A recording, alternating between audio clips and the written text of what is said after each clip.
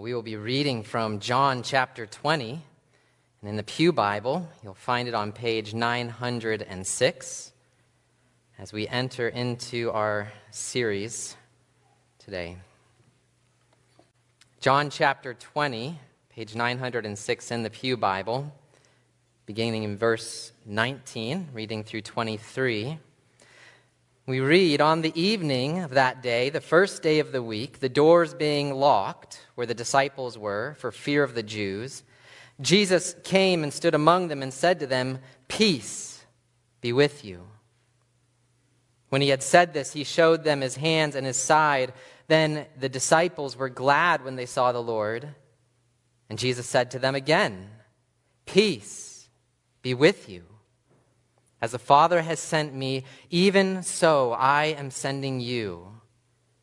And when he had said this, he breathed on them and said to them, 'Receive the Holy Spirit.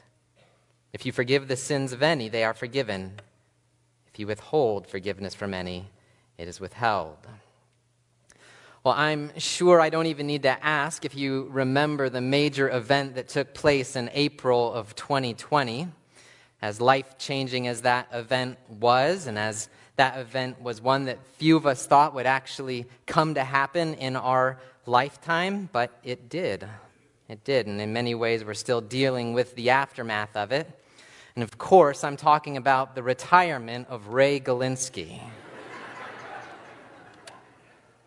If you've only joined us in the last few years, I can tell you Ray Galinsky is the longest-standing elder and staff member here at Grace Church, having served here for over 20 years, primarily as our pastor over missions and shepherding.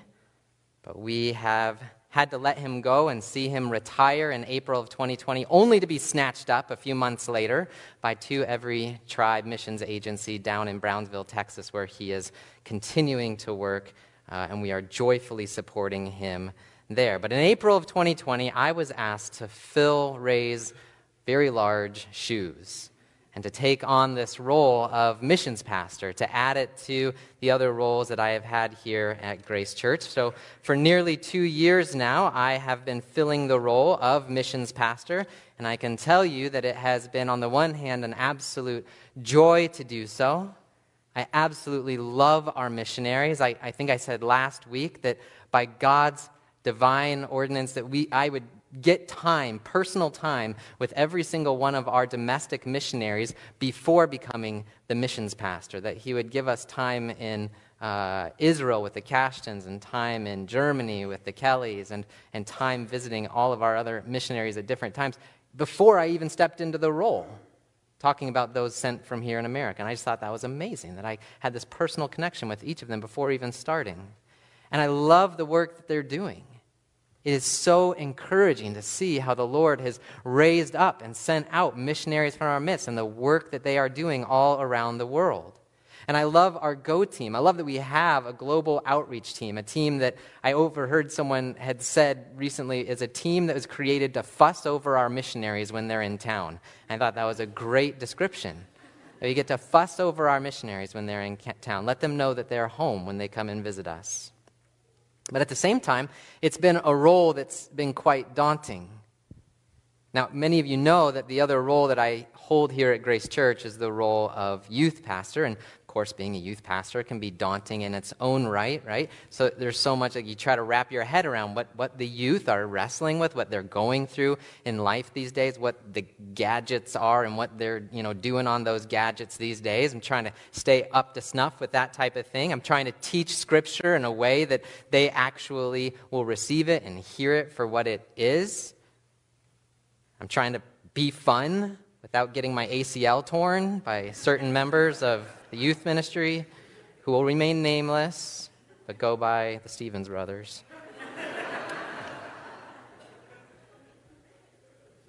But as daunting as that can feel, the role of missions pastor has felt even more daunting at times. I think it begins with the scope of the role. Missions pastor. The whole world. That's your scope. We're going to be reaching the whole world, and you're the one who's going to lead the way for helping us to know how to do that. Or perhaps it's my own limitations, and I'm not trying to put forward some sort of false humility here, but there's real limitations up here behind this pulpit, right? So evangelism, not one of my strong suits. Never has been. Something I've been praying about, something I've grown in over the years, but something that has terrified me for many of my adult years. It doesn't so much anymore, but it's something I still have a long way to go in. Apologetics, I enjoy reading what other people do in apologetics and trying to wrap my head around it and use it in circumstances. It's not my gifting. It's not what I'm naturally wired to do. I know that I was on the mission field for 6 years. Many of you know that. And that is a long time. It felt like a long time. But in the grand scheme of things, long-term missions, after 6 years, you're really just getting started. Your main years of fruit are on the other side of those 6 years, not behind you. And we didn't go longer than that. Formal education, I'm no missiologist. I didn't study missions when I was at college or in grad school. And when you add to all of my limitations, the limitations of all of you, we're in a real mess, right?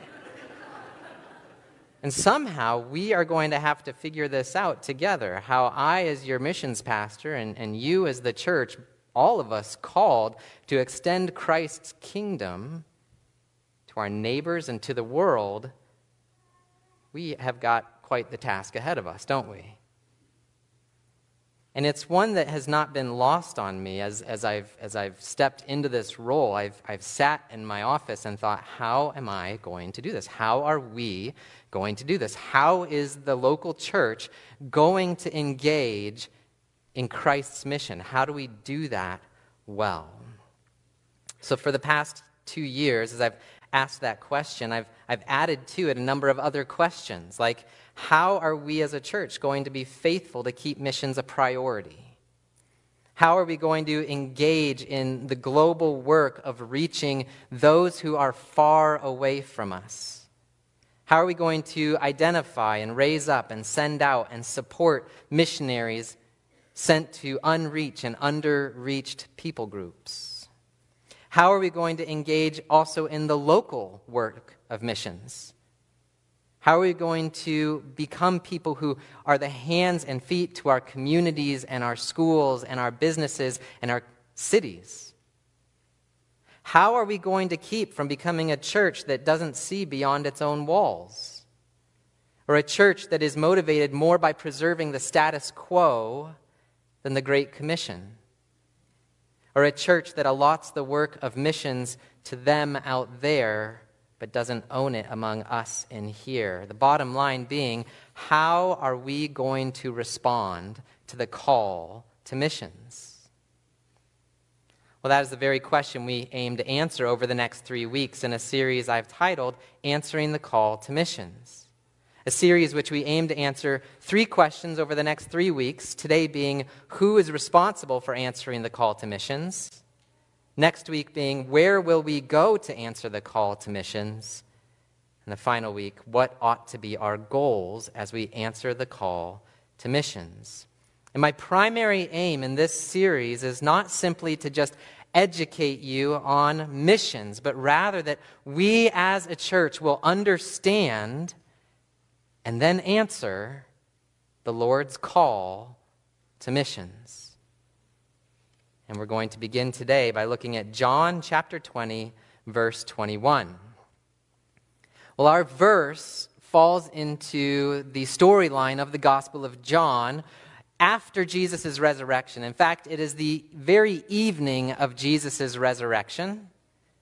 And Jesus has appeared for the first time to all the disciples who are in the room with locked doors for fear of the Jews. And Jesus' words that he speaks here are among the final instructions that Jesus is going to give before he ends his earthly ministry, prior to taking up his throne in heaven. And as we look at the Gospels as a whole, including Acts, which the Gospels being the testimonies of Jesus' life written by his disciples, Matthew, Mark, Luke, and John, and we believe Mark's was Peter's version, Mark writing down Peter's version of the accounts of Jesus' life, and Acts being Luke's second book, following up on his first book, the Gospel, explaining how the church spread and was established. What we see is that in each of these books, Matthew, Mark, Luke, John, and Acts, there is a commissioning by Jesus Christ of his disciples. Now, traditionally, we call Matthew's account of that the Great Commission. It is the most succinct one. It is helpful. It gives a lot of different details. But the reality is it is actually one of 5 commissionings. And Jesus must have been saying these things a lot during those times between his resurrection and his ascension, because they're marked at different times during that season. So here in John, Jesus' words are spoken the very day of his resurrection. And then we're going to see different statements made in the other Gospels, ending with Acts right before his ascension. So here we are going to look at John's account of Jesus' commission. And it is in verse 21 where we see Jesus saying again, "Peace be with you, as the Father has sent me, even so I am sending you." This is the shortest of the commissions. It's just 3 simple phrases that we are going to take one at a time. Beginning with, "Peace be with you." And I have titled this, "The Message of the Mission." You can see an outline in your bulletin if you're following along there. This is the message of the mission, "Peace be with you." Now, "Peace be with you," that would have been a very conventional greeting. That's how the Jews would have said, "Hello, good morning, good afternoon," as it's the beginning of the conversation. "Peace be with you, shalom aleichem." But it would appear, and I would argue, that Jesus is doing more here than simply saying hello to his disciples. And I think that for 2 reasons. The first being, we have to understand what has just happened. Jesus has just died. Jesus has just been buried, very much dead, in a tomb that is sealed and guarded, and his disciples know the implications of this. They're afraid of what the Jews might do to them next. And so they've gathered in a room and they've locked the doors for fear of the Jews. And miraculously, we aren't told exactly how, miraculously, Jesus is in the room with them. And the very first words that Jesus speaks to his disciples are, "Peace be with you." Could it be that he means more than just hello? Well, the second thing that indicates there's more going on here is that is the second time Jesus has said this, right? So Jesus shows up in the room. Jesus says, "Peace be with you." And his disciples ask to see his hands and his side. And it says they're glad. They realize who it is. And then Jesus says it again as if to get the point across. No, peace be with you.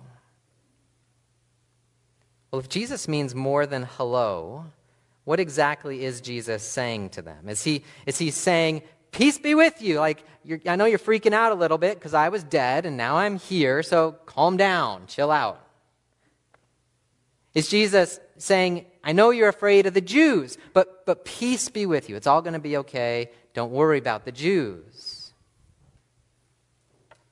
What could he mean by this? Well, I believe we get a clue when we look earlier in John's gospel. And if you want to turn there, just turn back to John chapter 14. John chapter 14, where we see that this is not the first time Jesus uses this word peace with his disciples. Jesus has taught his disciples about peace. There, Jesus is teaching his disciples about the peace that he would one day give to them. And here is what he says in John chapter 14, verse 27. He says, "Peace I leave with you, my peace I give to you. Not as the world gives do I give to you. Let not your hearts be troubled, neither let them be afraid." So peace I leave with you, my peace I give to you, and not as the world gives do I give to you. Let not your hearts be troubled, neither let them be afraid. If you flip forward to John chapter 16, verse 33, you'll see Jesus brings up this topic of peace once again. John 16, verse 33, Jesus says, "I have said these things to you, that in me you may have peace. In the world you will have tribulation, but take heart, I have overcome the world." Well, I believe both of these point to the fact that Jesus' words in our passage, they mean much more than just hello. I believe that Jesus' words in John 20 are actually the fulfillment of what Jesus is telling his disciples will come back in John chapter 14 and John chapter 16. So in saying, peace be with you, he means exactly what he's saying. Peace. The peace that was promised back in chapters 16 and 14, may that peace now be with you. Understand that now that I have died and risen and defeated sin and death, this peace is yours. So what kind of peace is Jesus extending to his disciples back in chapters 14 and 16? Well, I would argue that this is a peace that is for you, in the sense that this is a personal peace that Jesus is offering. Jesus is offering a peace that is spoken to the individuals in that room from the very depths of his heart. It is a peace from the heart of Christ for the hearts of his disciples. It's a peace that Jesus speaks to them in response to their own troubled hearts. It's personal in the sense that you can picture Jesus looking in their eyes and saying, "Let not your hearts be troubled." It's a peace that knows all that troubles us and says, "You are anxious about so many things, but look at me. Look into my eyes. I'm going to take care of you. You don't need to worry." Well, in addition to being a personal peace, it's a peace that Jesus says is different from the peace that the world gives. It's different than the peace that the world gives. So how does the world give us peace? Well, the world gives us peace with retirement accounts, with health insurance, with police officers and door locks and security cameras and missile defense systems and bomb shelters and North Atlantic treaty organizations. And we're very thankful for these things, especially when it feels like our peace might be threatened. But notice Jesus is saying, not as the world gives you peace do I give you peace. Jesus' peace is different. So how is it different? Well, Jesus' peace is different in that his peace is the kind of peace that can't be taken away. The peace Jesus offers his disciples is a peace that remains even when the retirement account runs empty, or when health insurance fails to deliver you, or when the police aren't there to save. It's a peace that remains when your health falls apart, or when society falls apart, or when rockets begin to fall and bomb shelters are no longer safe, when the enemy forces invade, and when your very life is not guaranteed from minute to minute. It's a peace that's able to stand up to those kinds of days, because it's a peace that isn't based on what is going on in the world around you, because it is Christ's peace that he's offering you. Hear what he says in verse 14. He says, my peace, chapter 14 rather, my peace, Jesus is saying, my peace I give to you. What is Jesus' peace? Well, Jesus' peace is peace with God. It's peace that only a sinless Son of God can experience with his Holy Father. And it's by means of Jesus' death and resurrection that he can stand before his disciples and in the fullest meaning of those three words say, peace, peace be with you. He's giving his peace to his disciples. And that is the peace that Jesus is offering to us also. It is a conventional greeting with unconventional meaning, or far deeper meaning, we should say. And it's all available to us through Jesus Christ. Jesus comes to us and he gives us the message of the mission, peace be with you. It's a message that we need to hear, don't we? You can be reconciled with God. God wants to be at peace with you. And where you could never have been at peace with him because of your sin and his holiness, Jesus Christ has accomplished the perfect sacrifice on your behalf so that you might have peace with God. And it's a peace that can never be taken away. It's a peace that you could walk into a Ukrainian bomb shelter today and say, peace be with you. And without any changes in their circumstances, it would be truer than true is true. That they could have peace in a way that no matter what tomorrow or the next 5 minutes holds, they would truly have peace with God and never lose it. Have you received this peace? We have to start there. We're going to talk about missions. Let's not assume that we have the gospel. Have you received that peace? When you watch the news, when you walk out your front door, when you check your finances, when you go to school, do you have that peace? That peace is waiting for you. It's been offered to you. It is given to you through the death and resurrection of Jesus Christ. Receive that peace. That is our first step as a church. If we are to be a church on mission, we must receive Christ's peace first and foremost for ourselves before we think of taking it to the world around us. Well, the second phrase, as the Father sent me, points to the man who is to fulfill the mission. Having expressed the message of the mission to his disciples, Jesus now commissions them to take this message to the world, and he does so with these words, as the Father sent me, so I am sending you. In doing so, Jesus invites his disciples to understand their own commissioning as Jesus' commissioning from the Father. And for us to understand our sending, our commissioning, we must first ask the question, well then, how did the Father send the Son?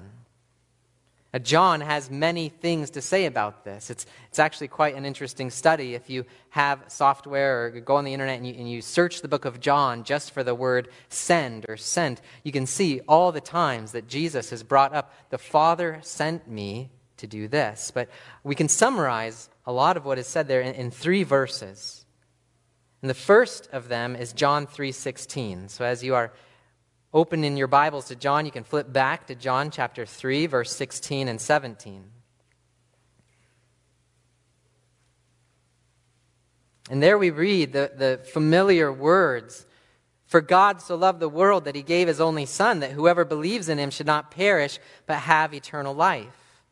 For God did not send his Son into the world to condemn the world, but in order that the world might be saved through him." So we see that Jesus is sent by the Father in love for the world, not to condemn the world, but to save it. Turn a few pages over to John chapter 6, verse 38. 6:38, where we read the words, "For I have come down from heaven not to do my own will, the will of him who sent me." Come not to do my own will, but the will of him who sent me. So Jesus understood his sending as a mission to carry out the Father's will, not his own. So sent to save, sent to do the Father's will. And then a few more pages, chapter 8, verse 29, we read, 8:29, "And he who sent me is with me. He's not left me alone, for I always do the things that are pleasing to him." So not only did Jesus understand his mission as a mission not to condemn, but to save, a mission to carry out the Father's will, he understood his mission as one in which the Father was going to go with him, guiding him and strengthening him along the way. And what we see in these passages, these 3 passages, is an affirmation that the Father had not sent Jesus to accomplish something new. This was not a new direction in God's plans.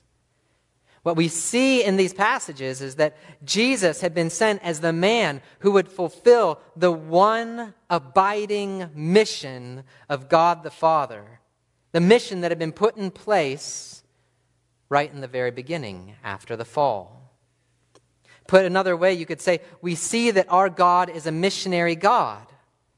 And he's always been a missionary God since the day that Adam sinned and it was foretold that the seed of Eve would crush the head of the serpent. That in view was this man, Jesus Christ, who would one day come and fulfill God's one abiding mission.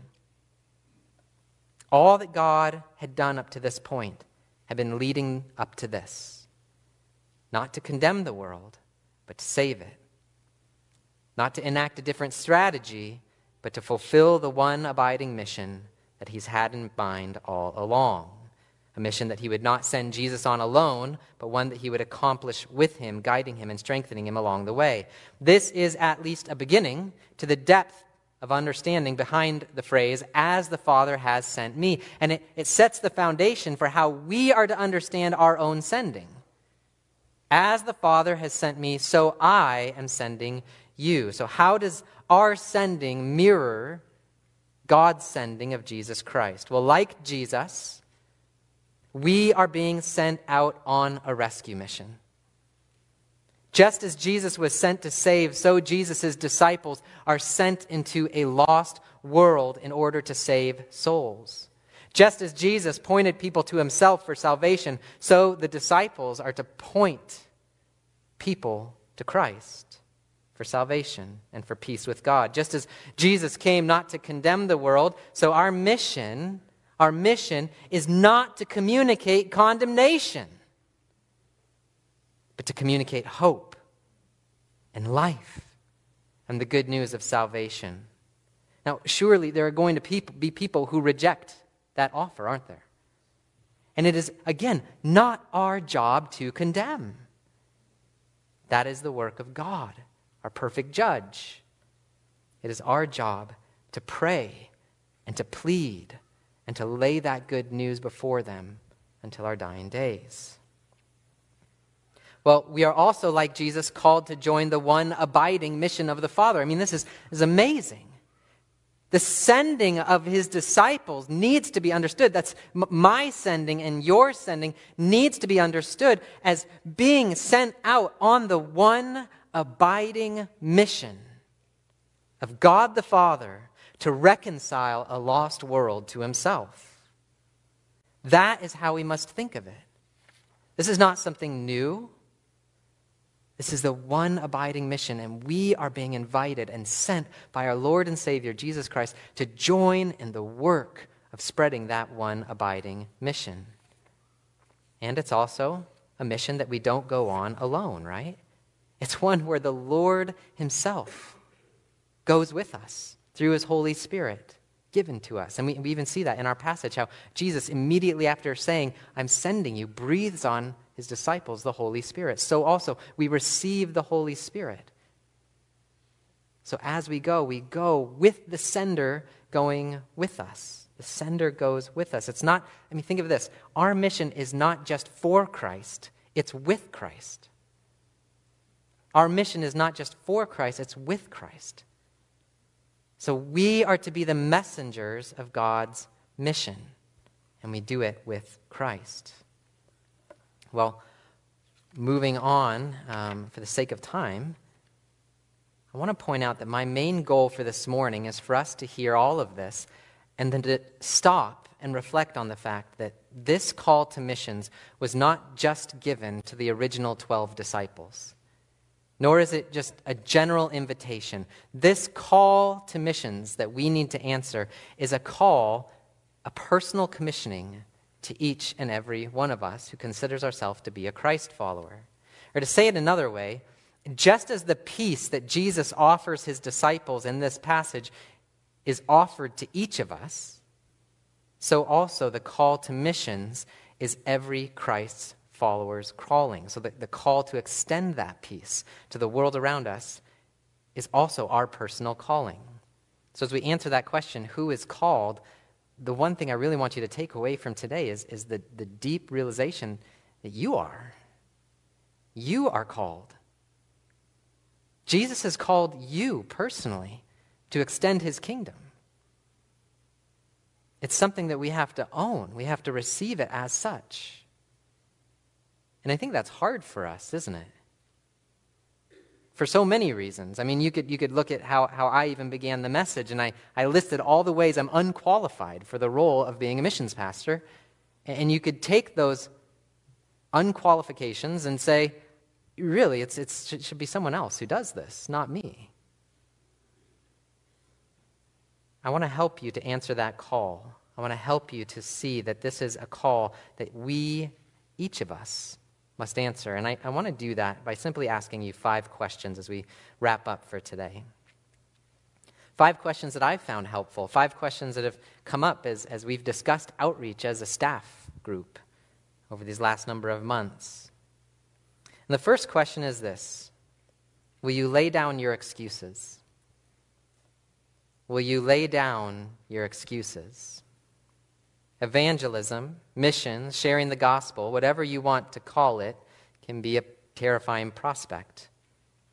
And it's true, we aren't all wired in the same way, are we? We're not all built in the same way such that doing some of these things comes naturally to us.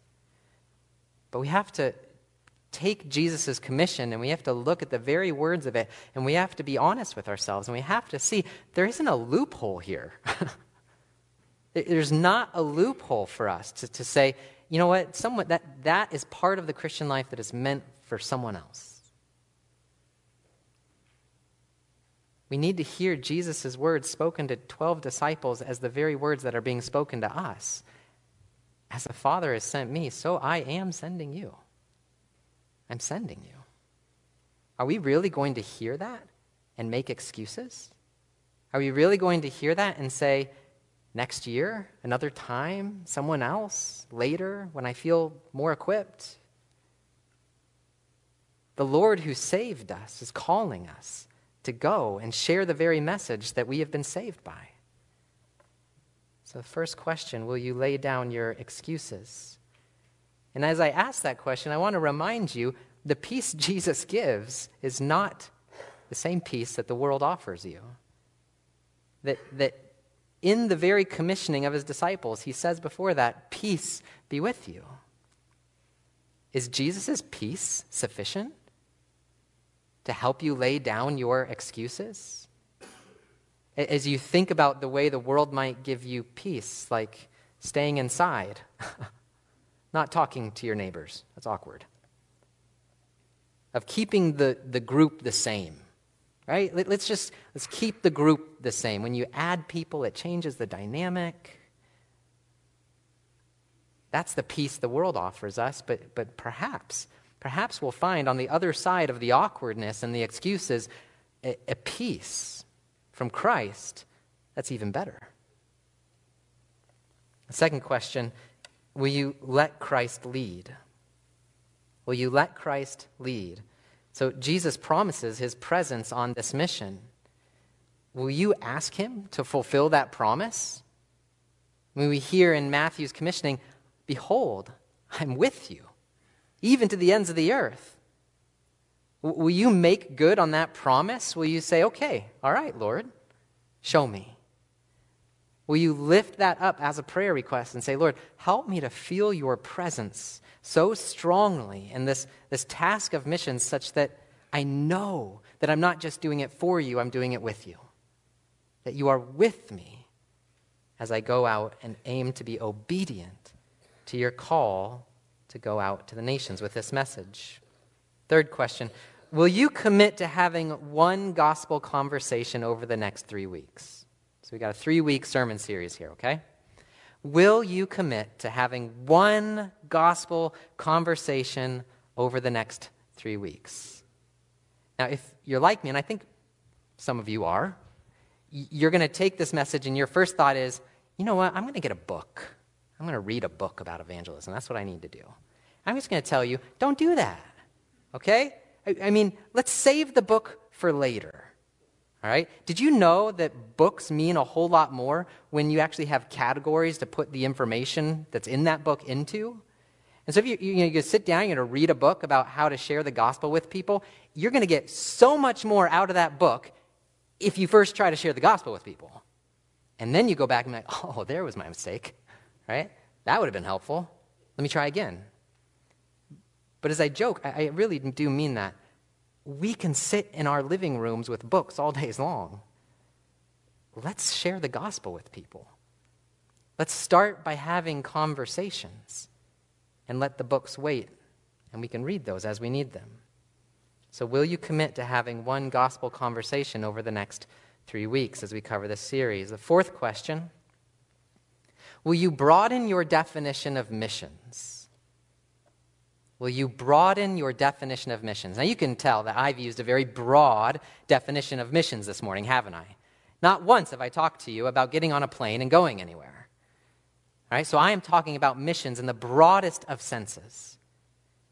But even that sometimes isn't broad enough for us because we think of missions in our own categories as being, the guy who goes door to door and knocks on doors and says, hey, let me tell you about Jesus. And we're like, not me, not going to do that.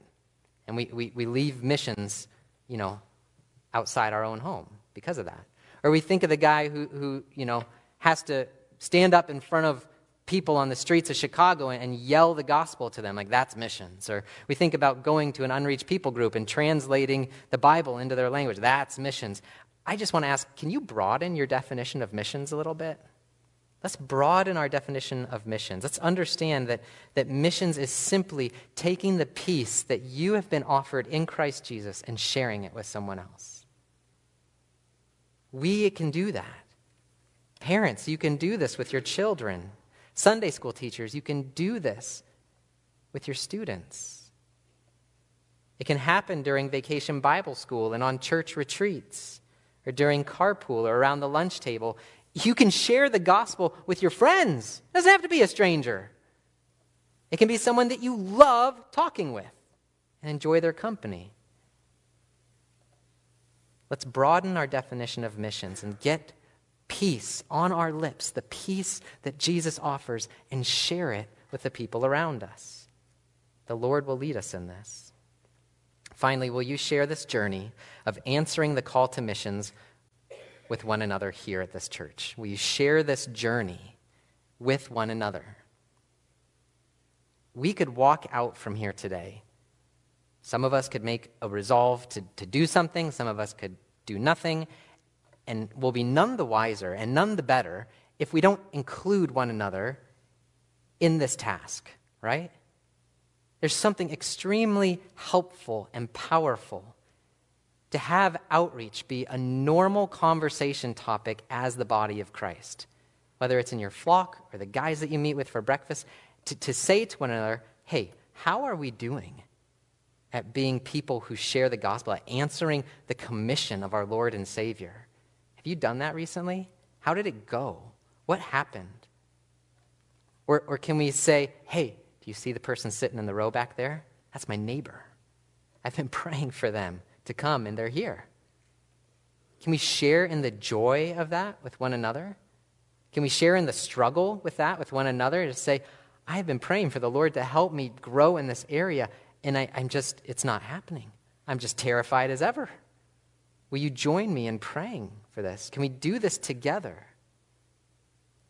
I've been praying since taking on the role of missions pastor that the Lord would make us an outreach-oriented church.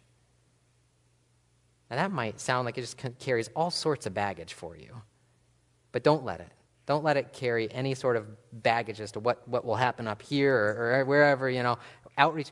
We just want to be a people who have the gospel on our lips and want to share it with the people around us. And then we leave the fruit to Him. We let Him do the work of saving people. Let's pray now that the Lord would do that as we finish today. Lord, we thank you for your call to missions. It's so crystal clear. And it comes from you, Jesus, and we love you. We love you. We love you.